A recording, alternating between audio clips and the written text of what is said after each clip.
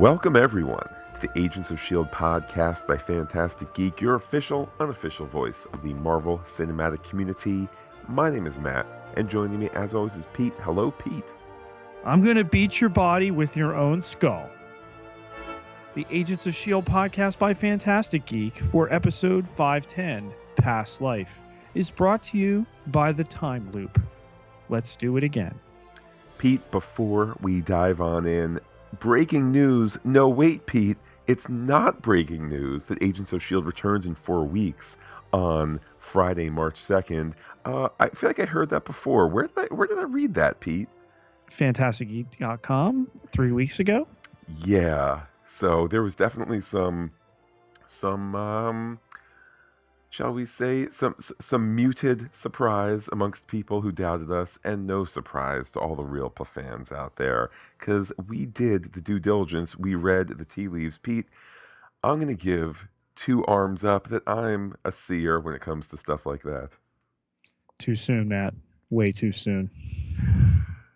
Well, in that little break that we have coming, Pete, I know you're not an Olympics guy. I am, although obviously much less muted for real-world decisions. We won't be podcasting the Olympics, though, although we will continue to podcast Star Trek Discovery later this weekend, or the beginning of the week, because it's Super Bowl time, and the week after that, and a season 1 wrap-up. Pete, before you know it, we'll be talking more S.H.I.E.L.D., and in the interim, any movies on the horizon?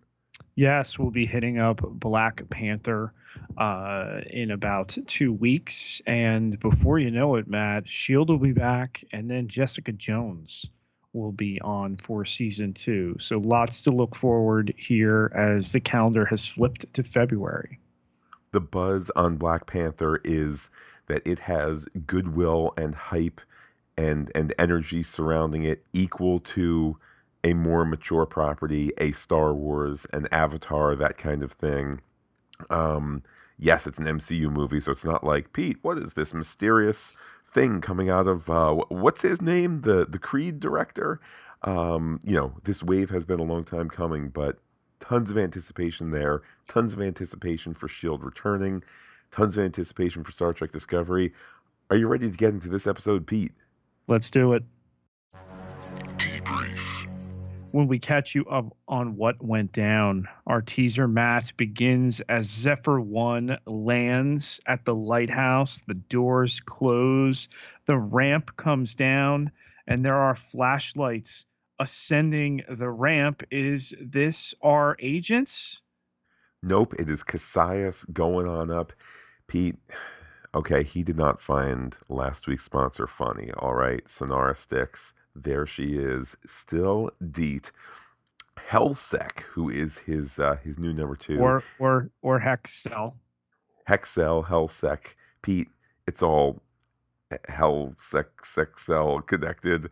But he's ready to tear apart the ship, which is a rather interesting point to take us to the title card.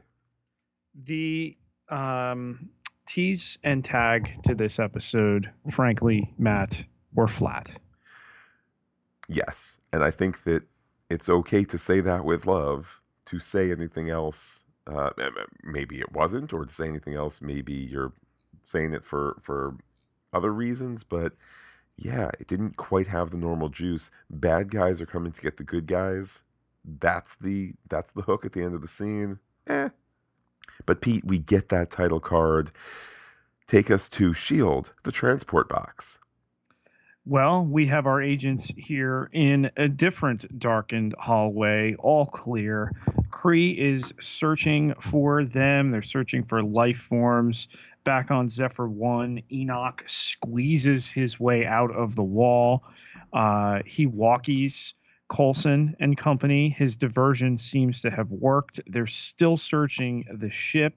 The machine will be online by the time Flint builds the monolith. Wait, Pete, is that like an episode countdown? It's kind of like that. But listen, Pete, I'm still a little confused, though. Can you give me maybe another scene where I can get more recap? Because I'm still not clear. Well, May be able to help you there, Matt, because Robin said that Flint can rebuild the monolith. So who are we to argue with Shield's seer? This is true, and Deke gets that recap. Pete, Deke is the audience here. Tess mentions right about then that there are more dead, not dead Inhumans, though Mac does poo-poo this a bit, and Yo-Yo is ready to find them, which had me concerned, Pete. That to me, that was the most emotionally potent through line through this episode. Oh no, what's going to happen to Yo-Yo? Which is a little ironic because it's not quite Yo-Yo, but it is, but it isn't. More on that in a bit. Yes, Tess had heard someone else go through the same pain that she did when she was brought back. Was this another Inhuman? The question abounds there. And Tess is trying to pump up Flint, that a few days ago he was begging for spare mushrooms, and now he's about to save the world.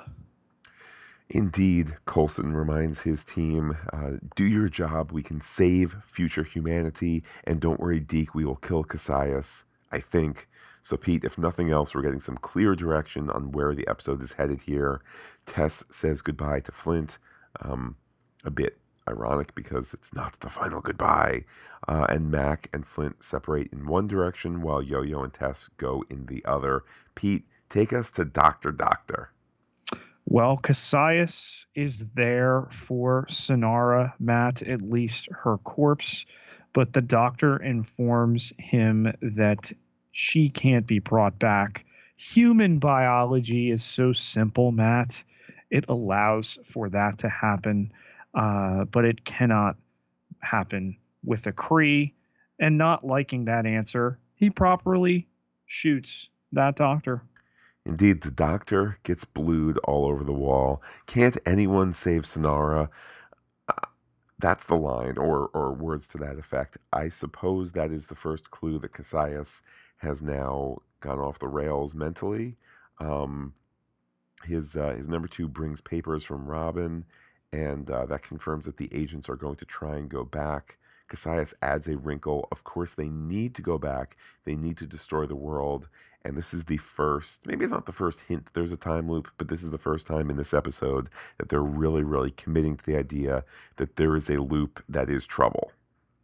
Yeah, that from their perspective, they have yet to crack open the world, our agents of S.H.I.E.L.D. here, and that the word of his seer's mouth confirms this. So this character, Matt, of Ty, Cassius explains he's never seen the Earth as it was. Cassius's father called it a hidden blue gem. He and his Confederacy wanted it for their own. And we're told the remaining Inhumans are barely trained. But Cassius's family had a tradition, Matt. You know about tradition, right?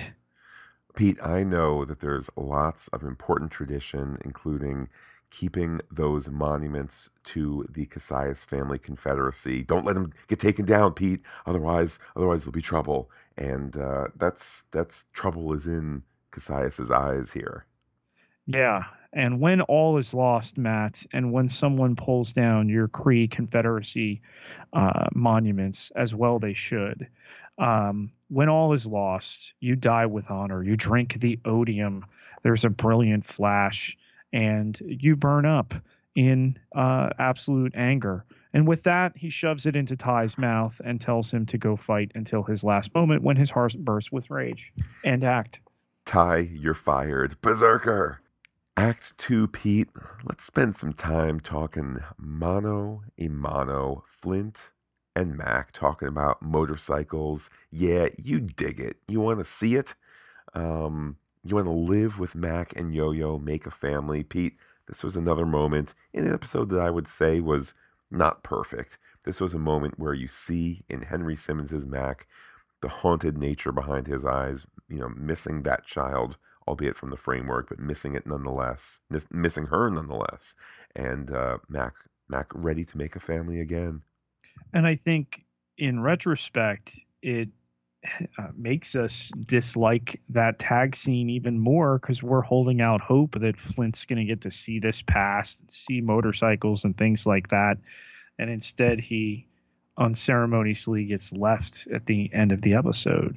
Could he eventually wind his way into the past to, or even their present in a modified version of it? Of course.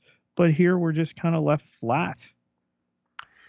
Yeah, particularly as Flint says no to the family dynamic. Well, I mean, not simultaneous, right after that, Fitzsimmons arrives to remind everyone that they're making a portal with a shard. I want you to be really clear. This is the shard. We're going to make a portal. Pardon me, not a portal. Like, I guess it is a portal, but make the monolith. Cut to Coulson Team Bravo taking out Inhumans, or pardon me, taking the Inhumans, spilling a lot of Kree blood. That's easy, Pete. Ty arrives. He takes 4 or 5 blue bullets and several daisy punches. Pete, that's why her powers are still on pause. It's not convenient for the story. Well done, DJ Doyle, writer. Yes, he's been freed here. He feels no pain. And once Daisy is able to put him down, she quips that it turns out they have PCP in space. Ace. I like, too, how she offs him with a knife right at the moment that Coulson wakes up from having been thrown on the ground. A little, little hand of the writer there. Said with love. We love you, S.H.I.E.L.D. We even love you when you're not imperfect, like parts of this episode. Elsewhere, Tess meets up with Deke, the latter of which is really charming as he tells her that she looks good for Dead Not Dead. Pete, it's like a romantic comedy, except she's dead not dead. And their shared background here, that death changes you, certainly a harbinger of some things later in the episode. Tess heads her separate way, and Cassius is discussing the plan here and what has failed. He's decided here to pledge his self, to give his father everything, to elevate the Cassius family name. It's his path back to glory, and by his seer's knowledge, this is run dry. That, or she, Matt, a female seer, has misled them. There's just a little bit too much monologuing in this episode. This is one scene of it. I get that it's under the premise of Cassius is not accepting Sonara's death and he's slowly coming unhinged. But this is one of the scenes where it's just kind of like, maybe some of the other ones are dialogue, not monologue, but it's just kind of talk, and not a lot happens as a result of that talk. Nonetheless, as you mentioned, Pete, his seer is perhaps her visions have run dry. Maybe she's not playing nice. Either way, it's time for him to use her to send a message. We cut to Yo-Yo on the hunt for rattling chains. Will it be a ghost rider? No. She enters a room of a chained woman, Pete. Is it going to be the seer? Pete, give us the dramatic reveal. It's herself. It's good to see you as we head into that act break. Is this a trick, Matt? What is the situation here? Is this an LMD? Is this a framework trick? All these things are shot down. They've killed her, this older, more tortured Yo-Yo, over and over again. They've brought her back. They've taken her blood, her DNA. This is brutal. Indeed it is, and we get more hints here. Mac, sweet Mac, hold on to him while you can. Elena, who, for my mind, Pete, we have Yo-Yo, who is the present version, and Elena, who is the future version. Oh, I have different names for them. We have Yo-Yo, who is the present version, and I have Ono, who is the version who's been around to see all these horrible things. Regardless, the later one talks of the loop. Yes, they make it back. Then they make this happen, and this gets repeated a couple of times, and then we get this notion that she was reaching for Mac and she was on fire. So visions of the future, kind of like we saw with some of the Lincoln stuff a few seasons ago. But again, it is repeated. The loop can't be stopped. And though this is an imperfect episode, there's no debating that they double down on saying you're going to get what you want, which is the SHIELD agents get home, but that doesn't make it any better. In fact, that's going to make it maybe not worse, but the fact that they aren't able to change anything, that's the bad news. And for her to be uh, armless, resigned to this fate, really driving home the idea that things are, pun intended here, Matt, set in stone.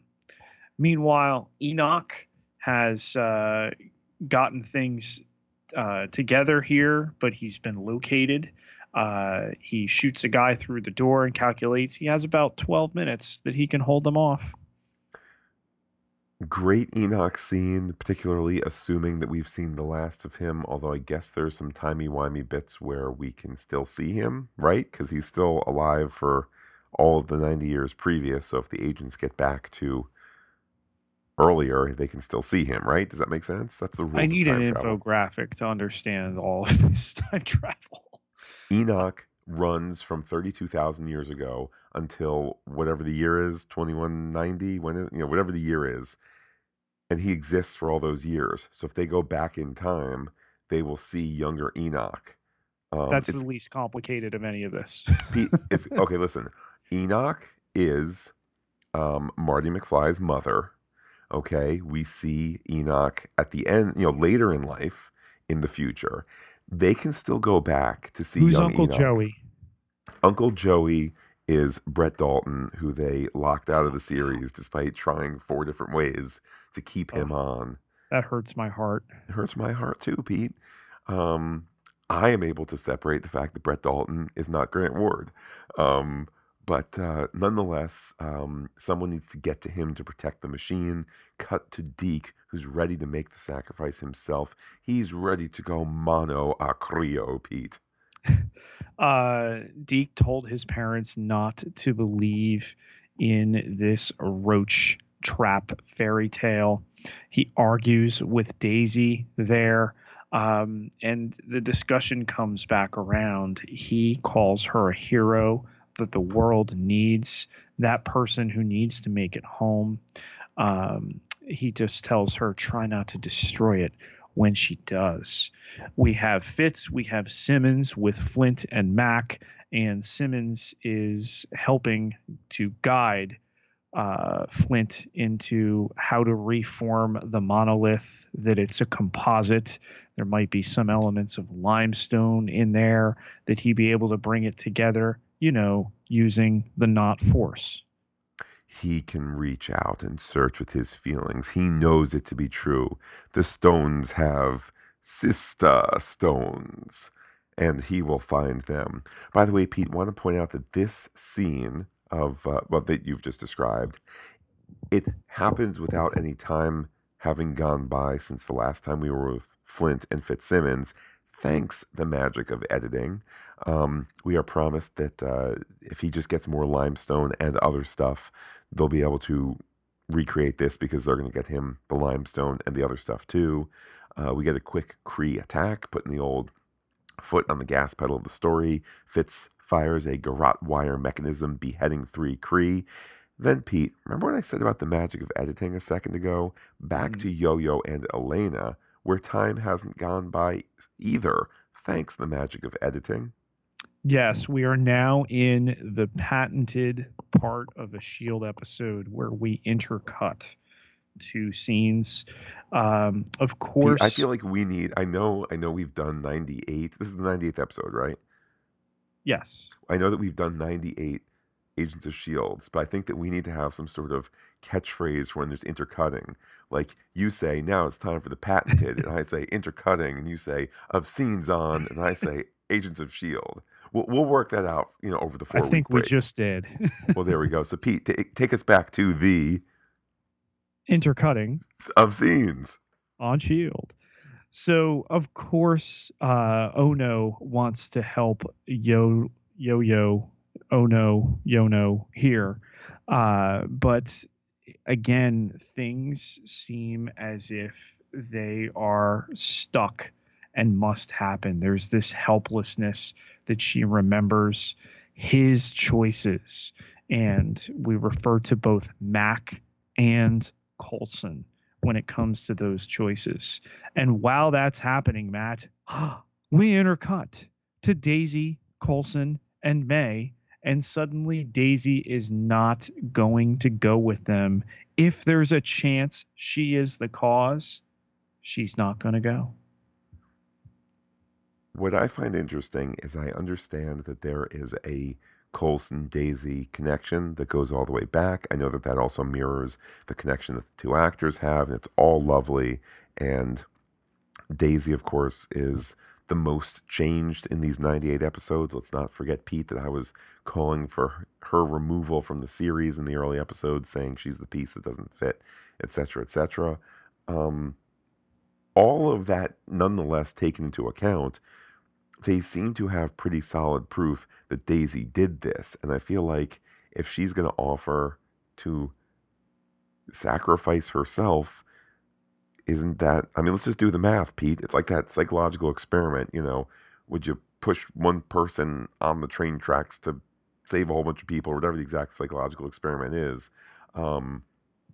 Doesn't it make sense? Keep Daisy here, save billions of people. Like, yeah, that hurts, but I feel like it's a little not Coulson to be like, no, we're too good friends. We can't do this. At the same time, the attachments that they've developed feel entirely like these characters. So I think it's a little bit of both, Matt. Plus the idea of you can't prevent it from happening, character intent on doing something to prevent it from happening, and somehow it still happens. This is where they should have just confronted Dormammu. Exactly. With Yo-Yo here telling herself that they make it all back, that they get home and they fought it, but no matter how much they fought it, the closer the destruction of the world came. So Daisy wants this to stop today, but Coulson, his job is never done. He says that they go on. Yo-Yo explains that save him, whoever he is, Mac, Coulson, both, neither. But Daisy has been trained to fight. Coulson confirms May did that, but now she's making her stand, and Coulson says he needs her to lead, and then he leads by shooting her. This portion of photography, perhaps writing, I don't think so. This portion of the photography of it, I take big exception to. Daisy says she's an agent, she's ready to fight here. Coulson then takes 2 steps away. He's being shot mid-range, so kind of from the above the tummy on up, like rib cage on up.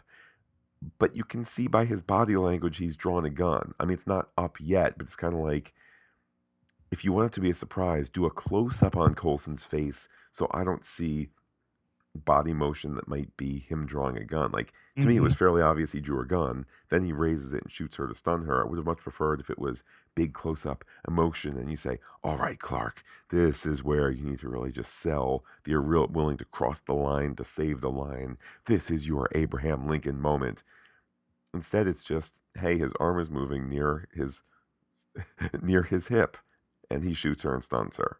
Okay. The older Yo-Yo tells us that Phil Coulson is dying and she needs to let him as we end the act. Act 4 takes us to Yo-Yo asking how Coulson dies. Again, an interesting narrative double down. Elena explaining that Coulson will die and the loop will continue. This is where we get the rather horrific reveal as Elena stands, her arms amputated. I think that's the only way you can read that scene. She begs Yo-Yo, please go now and find a different path. Maybe she could have built up hope for a different path if she didn't continue to say that the loop continues. However, this notion that Coulson must die, and that continues the loop. Wait a minute, Pete. What if Coulson lives and the show continues on with Coulson? Coulson always lives, Matt. That's how the show started. We don't know how he dies, but it's already begun. They've tried to stop it. Who knows what will be revealed in these remaining 12 episodes for the season, Matt? Possibly the series, if some of the language used in the previews, which Matt doesn't watch, and we'll have some discussion about come Sunday from one of our listeners of Star Trek Discovery, as far as the previews was concerned. But with this, Matt, and the reveal that this Yo-Yo, oh no, has lost her arms below the elbow. We have Flint with the helmet on, Iron Man style, with the heads-up display there, head out into space in what was really a nice ethereal sequence as a montage. Yes, I wonder if this was scripted as a montage or if it came together in the editing room. And I don't even want to suggest they did a montage because there were story problems. I think some of the problems with this script are just overwritten scenes of lots of dialogue that don't really move the story football forward. This is just lovely. He's out there, Coulson carrying Daisy with May in tow. I mean, our de facto Shield first family, if you will. We have Enoch getting on the wrong end of a Kree axe. He's sparking and falling. Flint is then creating a rock cluster. Cassius, all of this montage with music and slow motion. Cassius sees Elena, and Flint is continuing to create really, really compelling moment to just mix all those emotions together, keep everything independent but interconnected, and we wrap up the montage in the lower levels of the lighthouse. Pete, is there hope for this human slave?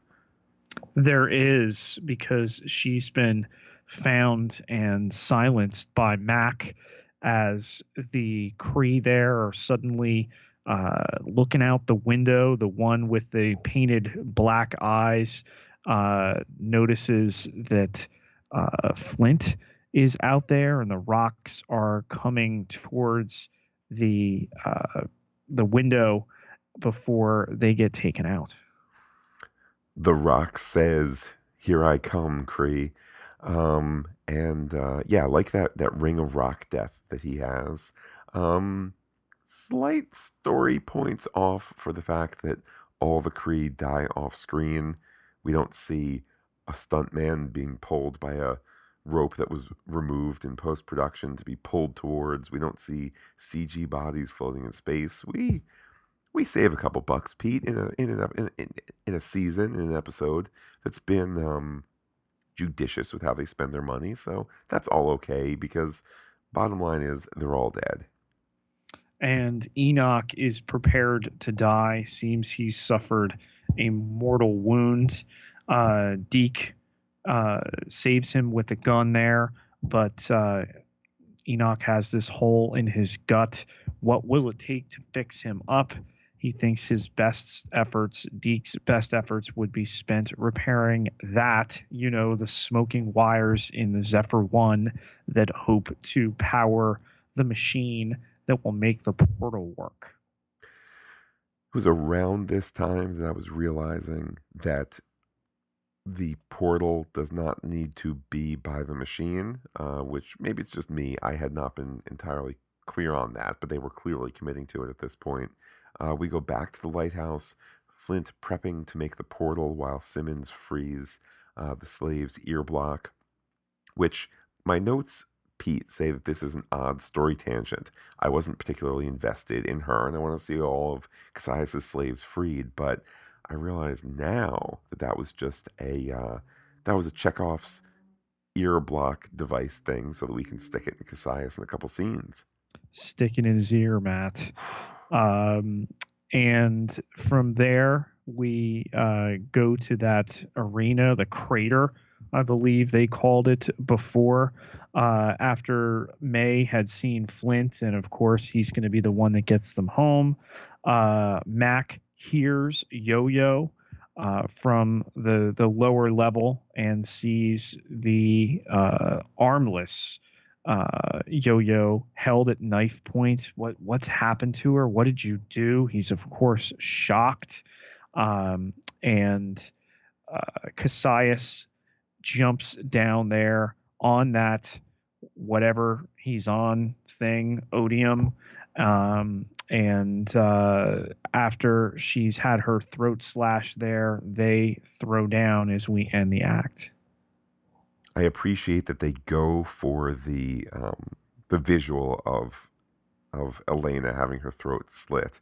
Um, I think they also cut away exactly when they did, because probably somebody at Standards and Practices said, you get exactly 1.5 seconds of throat slit and not a second more. So they cut at 1.5 seconds or whatever it was. I want to point out, Pete, notice the construction here. We've been a little rough on old DJ Doyle. Act ends with Cassius ready to fight. New act begins with the fight. Cassius is hitting hard, but he takes hits like a champ. Max shotguns the two other guards who had only been there long enough, I guess, to get shotgun at. And Cassius takes those shotgun shots, though, because he, of course, feels no pain. Then we kind of enter a little bit of this fight scene where I just felt like they punch each other for a little while. Yeah, he had told the guards there to take the orchard, slaughter the rest, and he's yelling things at Mac, like wanting to beat his body with his skull. Back on the Zephyr 1, Enoch is convinced the vessel is now too dangerous to power the monolith, but his battery, which is operated for 32,000 years, is the next best thing. Johnny Five alive, but can Johnny Five stay alive? Enoch is prepared to go down in a blaze of glory, but Deke realizes that will also take out the guy pushing the buttons too. Pete, you get the recurring role for a reason, not the season role. Coulson gets an update about all of this, albeit without the gory details, because Coulson probably would have tried to save the two of them, except Coulson doesn't know that these guys are recurring and not, series regulars for the season. Yes, Matt, the guy next to Enoch who flips the switch will be completely atomized, and of course, that's likely to be Deke. He tells Coulson they've only got one shot at this, and Coulson tells him, hey, kid, your parents would have been proud. So, Pete, back on that sumptuous Cassius reception room, it appears that Mac and Yo-Yo aren't going to be there quite yet. Time for Flint and the newly freed slave to leave. But again, this question, where are Mac and Elena? We got to Mac still being badly beaten. Now the punches seem to have emotional weight. Luckily, though, Simmons arrives to put the silencer in Cassius's ear. He stumbles. We get that POV shot where his vision is obscured as well. And then Pete, climax of the episode, Max axes him through his back to end him. Real Yo-Yo or Yo-Yo Prime or Yo-Yo the First arrives. It's happiness all around. Yeah, impaled there, similar fate to that of Sonara. And young Yo-Yo, seeing all this, hugs him. So sorry he had to see what he did before. It wasn't him. But Matt, it's time to go. Enoch writhes there. It seems this is going to happen sooner than he anticipated. Fitz says it's too early. He talks to his buddy Enoch, hang on there. But he's unable to do this. Deke always knew working with them was going to blow up his face. It's about to get literal. And Deke pushes the button. It is clear, though, that Simmons, Mac, and Yo-Yo are not there yet. We get from Deke, son of a bit, flash to white to end the act, Pete. Our much maligned tag scene here, Matt, features Flint and Tess in a trawler talking about how Deke was incinerated there. But hey, they got back. He just knows it. Tess believes this is the second chance, a clean slate, and then she hands him the globe. The globe that guy that we knew for like 10 minutes in the season premiere had squirreled away. Um, and that this is a blueprint, Matt, holding it up there against what's left of Earth, maybe that they can put it back together. But we'll find out in 4 weeks. Here's the problem with this scene. I don't give two pebbles about Flint and Tess. The actors are perfectly fine. I like the arcs that both have had. It's great to see representation of actors of color. They're all positives, but we're not at episode 98 because Tess and Flint are great, and the show enters into a pattern where new people are introduced, and they're kind of. Yes. You mean like Dove Cameron coming in a super secret role in 4 weeks? Yeah, things like that. That's never been called out in a preview before, ever. Well, my point is this. I'm okay with a cliffhanger tag scene, and I don't even need to understand the tag scene. If you just give me, fade to white, come back, or, fade to white to end the act, come back, it's white, fade to black, and, Coulson and company, or just one of them, lands in a dark spot. What's going on? They open the door, and then there's light, and they kind of block their eyes. Boom, cut to the end. Then it's like, the story continues, but I don't know where. Instead, Pete, yes, I don't watch the previews, but I was so shocked by the awfulness of this tag scene that I stayed for about 3 seconds after the mutant whatever logo that's the Joss Whedon thing, and it's like, in 4 weeks, they're back, and it's like Coulson on a street scene. And sorry if I'm being spoiler ruiny here. I mean, not for nothing, spoiler-free Army, you know that they're not going to jump to right where they left, and you know that they're not going to jump to like the nothingness where Sam Beckett ended up. That was his name in that show, right, Pete? Sam Beckett? Yes. Okay. So like, not for nothing, they're probably going back somewhere. So it's like, I know that the show does not necessarily control the advertising, but here's the result of watching all of Agents of S.H.I.E.L.D. all the way through, including the preview. They get back to like present day or something, so just show that. I don't care about Tess and Flint. It was a narratively bankrupt tag scene, one that leans way too heavy on our connection to these characters, one of whom has already died. The other got his inhuman powers, I think, 25 minutes ago in real time. And yeah, leave us with those. So it was a poor choice. And you know what? After 98 episodes, have they earned a poor choice? They can. Nobody thought they were going to be taking breaks this year until, we were telling you they were 3 weeks ago. So they got to have something there. That's show business. The Dossier. A detailed look at our bad guys. Matt, it all begins with Cassius. Cassius, I'm going to assume, is definitely dead for Shoresy. The show certainly has a habit of, I think, not lingering when there's the death of a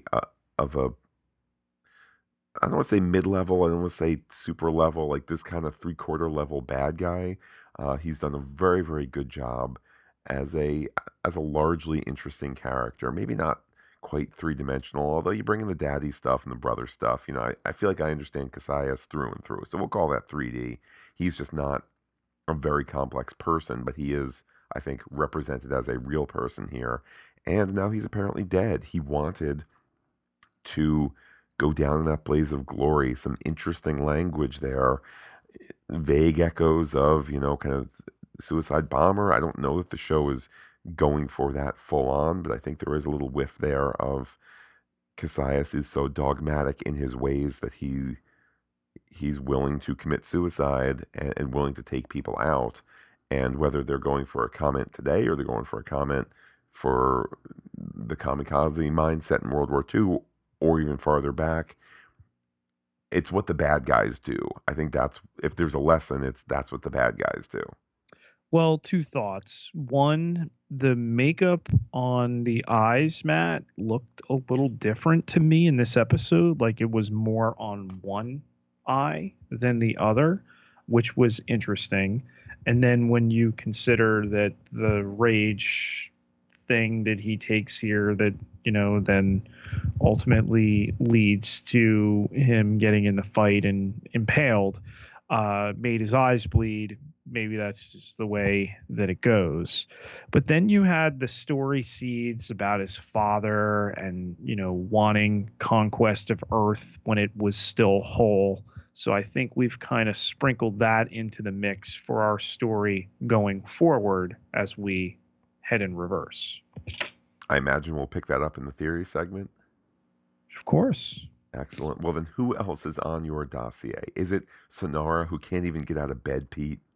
It's not, unfortunately, Sonara. It's Ty, Matt, who is essentially cannon fodder. He gets to take this odium. He gets in the fight, and Daisy promptly puts him down there. But it foreshadows what Cassius ultimately does via that enhancement, performance enhancement. I'm not quite sure. It's an interesting story decision to have both your mid-story and end-story bad guy do the same thing, which is take the stuff, go crazy, feel no pain, fight, fight, fight. Maybe he's going to win. Maybe he's going to win. Nope, someone saves the day. He loses and gets stabbed in the midsection with a blade. Welcome to level 7. Time to analyze and theorize. Matt, we're back, or are we? Here's the interesting story conundrum. Okay, so there's less bad blood between Marvel proper and Marvel films and whatnot. I don't expect that Kevin Feige was like, hey Mo, hey Jed, come on by the compound this weekend. I want you to read every word of Infinity War Parts 1 and 2, now retitled Infinity War and The Avengers, The Funeral of Tony Stark, so I can help you plan out your show. So my point being this, I don't know how Infinity War ends up. I know that there's a part 2 coming in a year's time, so they don't even necessarily need to wrap up that entire story in this movie that comes out in a handful of months. How in the world can S.H.I.E.L.D. inhabit a spot now that is leading to this countdown, or where things count, but out of Infinity War, we're expecting the possibility of time stuff, the 8 years later and all this time stuff that doesn't match up. So I don't know where they can inhabit that is safe. I thought they went to the future to stay in the future, but they haven't, apparently. I think what they've done, given the more recent lack of connectivity between the TV and the film side in this massive connected universe, is smart in that it's an alternate reality. And there are echoes of our reality, but at the same time, they can play around with it, and it doesn't have the repercussions that we think. So this idea that Daisy's going to crack the Earth into pieces, despite the fact that she went back without her powers, but she's going back to a time when she might have her powers. Yeah, we'll see, but it's of course hashtag all connected, but right now it's not connected. Well, Pete, let's cut to the chase here. Let me ask you this. Is Cassius's dad the big blue threat? Is it Thanos? Are we going to get that confirmed? Are we going to get that hinted at? Is this yet another child of his to sow mayhem across the universe? I don't think it's Thanos. Could it be someone aligned, connected with? It certainly could. Seems like he's Kree. Seems like he's somebody we're going to meet as this second part of the season picks up in 4 weeks. Pete, lightning has struck my brain. Did you ever see that show on AMC about like the computer times in the 1980s, and it was all very dark and sad? Halt and Catch Fire. I do not watch it, but I'm aware of it. All right, there was a cat in that show by the name of Lee Pace, a guy who for some reason I don't care for. I don't know why. He's a handsome fella. I've just never cared for him on screen. But Pete, you might remember that he was in another movie called The Guardians of the Galaxy Volume the First. Is it possible, particularly with all some of the time stuff here and whatnot, is it possible in some way that his character of Ronan could be the father of Cassius? I only mention this because Lee Pace, a guy who did 4 or 5 seasons of *Halt and Catch Fire* on TV, might not be opposed to getting another TV job here as his TV show has ended. I don't think you can rule it out. And from, again, that connect the dots standpoint, it certainly works. You don't have to go and get him, though, in order for it to still take place. It could merely be a mention. It could merely be, oh, yes, well, his father, although we did have Cassius family name checked. So it seems like, that's the surname more so than the individual name. It could be the case, Matt. It could not. We're just going to have to see what kind of surprises they throw at us. But, it feels like things are coming full circle. This whole idea of Coulson dying, a show that began with Coulson living after Coulson had been dead. This feels like the end, Matt. So, no joke, you are saying that one possible outcome is they have already written the end of the series. They are planning for this lengthy arc to end with the death of Coulson, period, the end season series finale.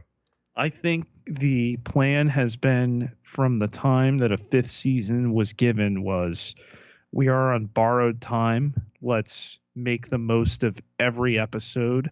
Let's plan like this is the end. And if you get more, and that's gravy. If you don't, you had a great run. Well, certainly some serious news to think about as we enter the break. Encrypted transmissions. Let's check the wire. Pete, we ran a poll when the episode ended. Your choices: 4 stars, rebellions and hope. 3 stars, good, but ... 2 stars, oh no, yo-yo. 1 star, my Cassius. And Pete, 5% of people giving it a 1 star, 5% giving it a 2 star, 15% giving it a 3 star.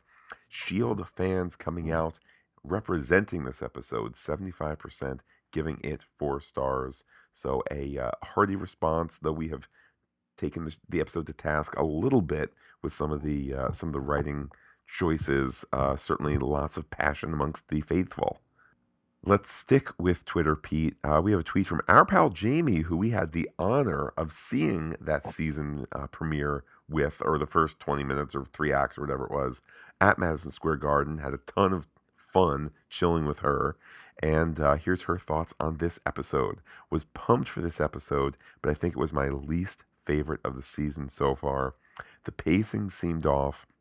There was so much talk of time being the essence, yet there was a lot of feet dragging and monologue. Yes, Jamie.